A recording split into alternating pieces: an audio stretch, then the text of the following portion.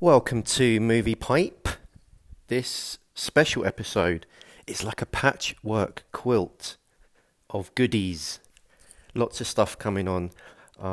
This episode is about the Batman, the 2022 Batman movie, starring Robert Pattinson and Lenny Kravitz as Catman. And Will was sent by the committee to, and they rarely do this, he was sent to an actual cinema to observe this movie with an audience. He was sent late at night, and he was in disguise. He was dressed as Sam Elliott from the 80s. But, I mean, he's looked 60, hasn't he, for 40 years. That's the joke on the internet. So he was dressed as Sam Elliott. He was sitting at the very back of the cinematic room. Lots of other people there, I believe. And he watched the Batman. And the committee instructed Will, as he came out, to record a quick instant reaction, or as they like to say on the podcast, lobby down correspondent. So he went on a bit, to be honest. He waffled on a little bit, but by all accounts, he enjoyed it. So I will leave you to listen to the episode, and I'll probably come back in at the end after, or maybe before, the Michael Douglas voicemail, which our lawyers, they had to edit it down.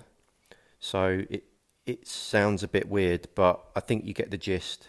And he wasn't as angry as we expected. He was actually quite cordial.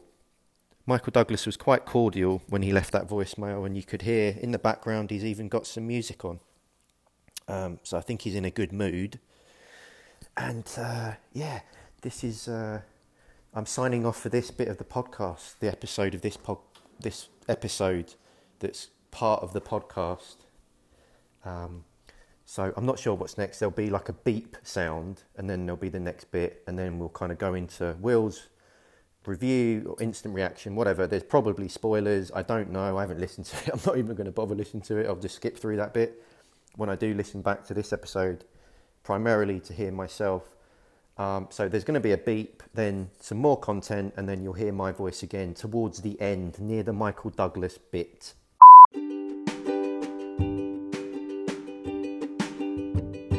Of course, Freeze begins to encase Gotham in ice, and Batman, Robin and Batgirl head to Gotham Observatory together to stop him. Batman defeats Freeze, Mr. Dr. Freeze, in combat, while Batgirl and Robin incapacitate Bane and thaw the city. Freeze accuses Batman of killing Nora, only to be shown a recording of Poison Ivy, admitting to the crime. Batman reveals that Nora is still alive and offers Freeze a chance to continue his research on McGregor's syndrome in exchange for his cure. Freeze accepts and returns to Arkham, where he is imprisoned in the same cell as Ivy. Alfred receives the cure, and Bruce and Dick agrees to let Barbara join them in fighting crime.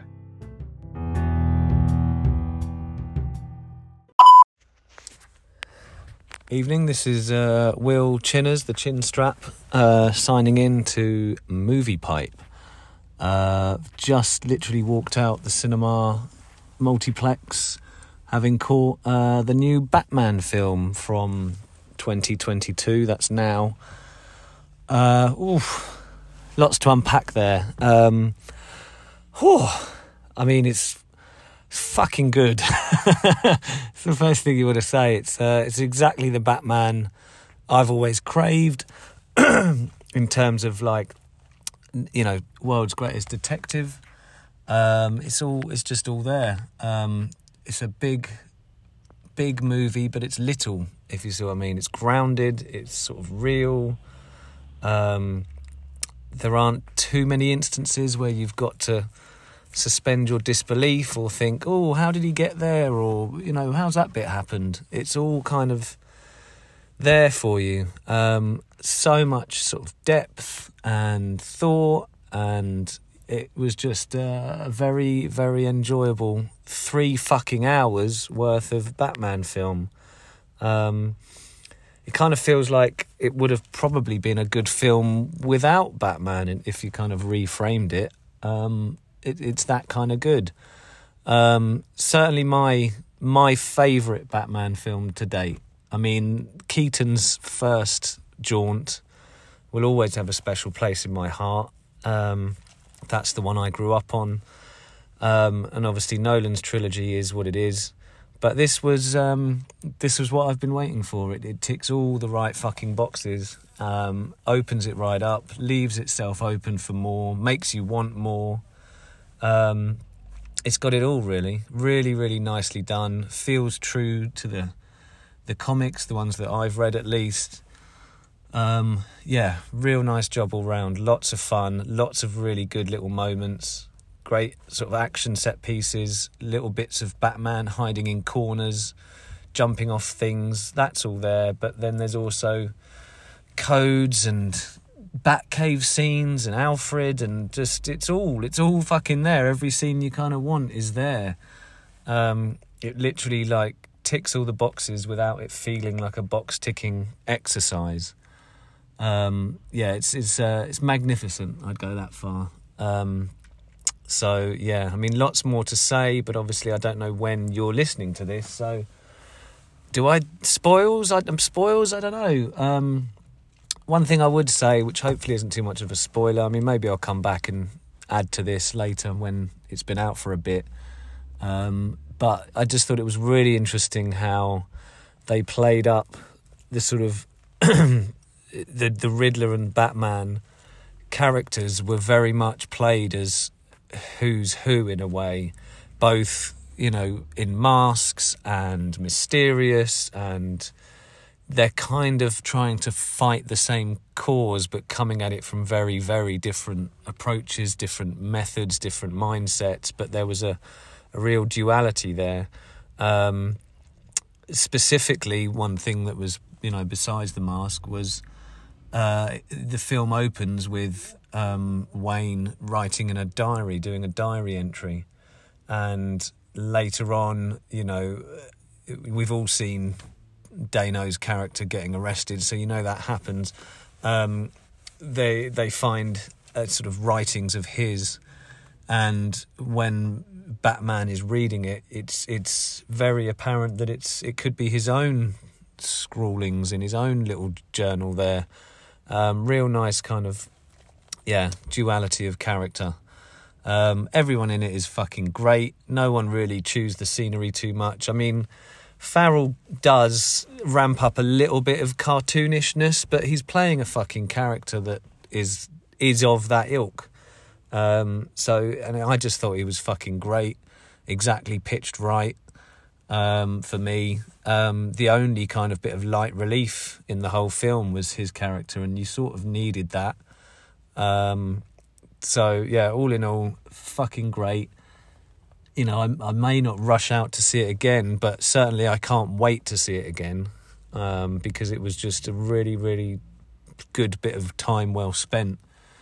Sitting there and seeing it all play out was exactly what I wanted it to be, and I was super hyped for it. And lo and behold, it's only gone and paid off, which is rare these days. So I hope it fucking makes absolute bank and they make 10 of them, because I'd fucking go to all 10 and then probably want another 10.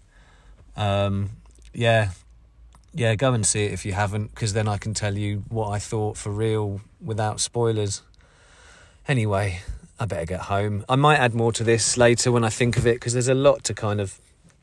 movies, I hate talking after movies, you know. If I go and see it with people, I mean, I should caveat, I went to see it on my own.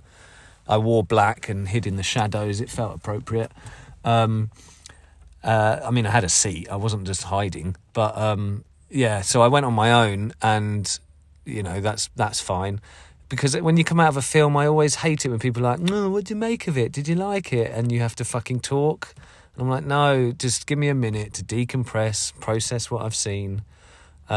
But, you know, Gigi was pretty verbally insistent that I get my initial thoughts down on digital tape as soon as I come out, so here's what I've done. But there might be more once it's kind of processed. I've slept on it a bit, maybe. Yeah, so we'll see. Maybe I'll come back, who knows. But either way, fucking hell. Really good, just very enjoyable. Exactly the Batman I wanted on all fronts, really. Yeah, Pattinson was fucking brilliant, as we all knew he would be. Lovely little nod, actually. I'll just think of this. There was a scene where they're in Wayne Tower or Manor or one of the two, and there's a little bust on a table, which is exactly the same as the fucking bust from the Adam West series, where they used to flip it up and press the button and go down the bookcase. They've done a lovely little subtle nod in the background with that same bust there, which I thought was sweet. So yeah, there we go. The Batman. There it is. I might come back. Who knows? Anyway, see you in a bit. My name is Michael Kirk Douglas, and the local driver couldn't drive a Jeep up to the spot that had to be exactly up to the camera angle. So my father said, "Oh, Michael, throw a uniform on, get in there, and you can do it." And I looked exactly like Veronica Lake. It crossed my eyes like this, and it was one of my first movies, and I thought my career was over. We did 104 hours of television together over 4 years. A 1 hour show, that's 8.5 months, nonstop, 6 days a week, because we were on location. Unfortunately, the play was not a big success, so he was unable, even though he tried for 5 or 6 years, to make it into a film. And Dad decided he was gonna sell Cuckoo's Nest. So they really didn't want me. It was really up to the chance when we found Kathleen Turner. I remember we brought the picture to France, great ensemble cast. The of the century. We all wanted to do a slam dance, and we did it, man. Everybody has their own 12 pairs of rip-away panties. I wonder what this means. For a dinner for the French president. All right, I'm back. Number one. Wasn't Will's review just lovely? Wasn't it lovely to hear him? I mean, he was let out of the house. He's got over that fetish of the dishwasher, and he's now... Yeah, that was a lovely way to sort of re-enter civilization, wasn't it? To go and dress in black, hide in the shadows, pretend you're Sam Elliott, and watch the Batman.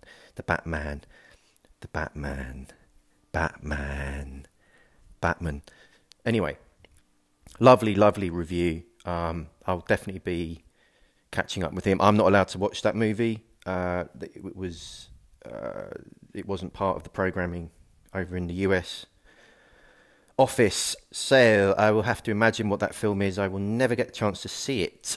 Anyway, by the way, something that stood out from his review is when he said about the subtle nod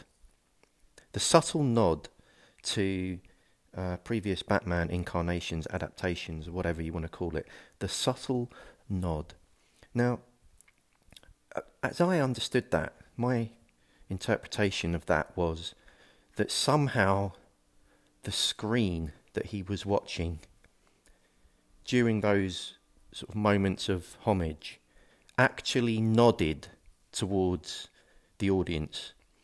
Now, I don't know if Will was sat at a particular vantage point in the cinematic theatre room where his perspective gave the illusion of the screen subtly nodding, sort of doffing one's hat. So I need to speak to him about that and really understand if that now is a function of the cinematic experience. You know, basically the screen, the cinematic screen, the cinema screen, the silver screen, anthropomorphizes itself and begins to interact with the audience as if it was a person, very subtly though, not to distract from the movie, but just to give a subtle nod to things. It's like, yep, you're watching my head or my body. The screen effectively is my torso. I'm now the cinema screen, pretending I'm trying to describe, the composition of my physical manifestation. So that I'm assuming the screen is the torso of that entity, and it nods. It gave a subtle nod. So I thought that was interesting, and the review obviously was quite good. Sorry about the Michael Douglas voicemail. Heavily edited, obviously, but everything that was what was on the phone.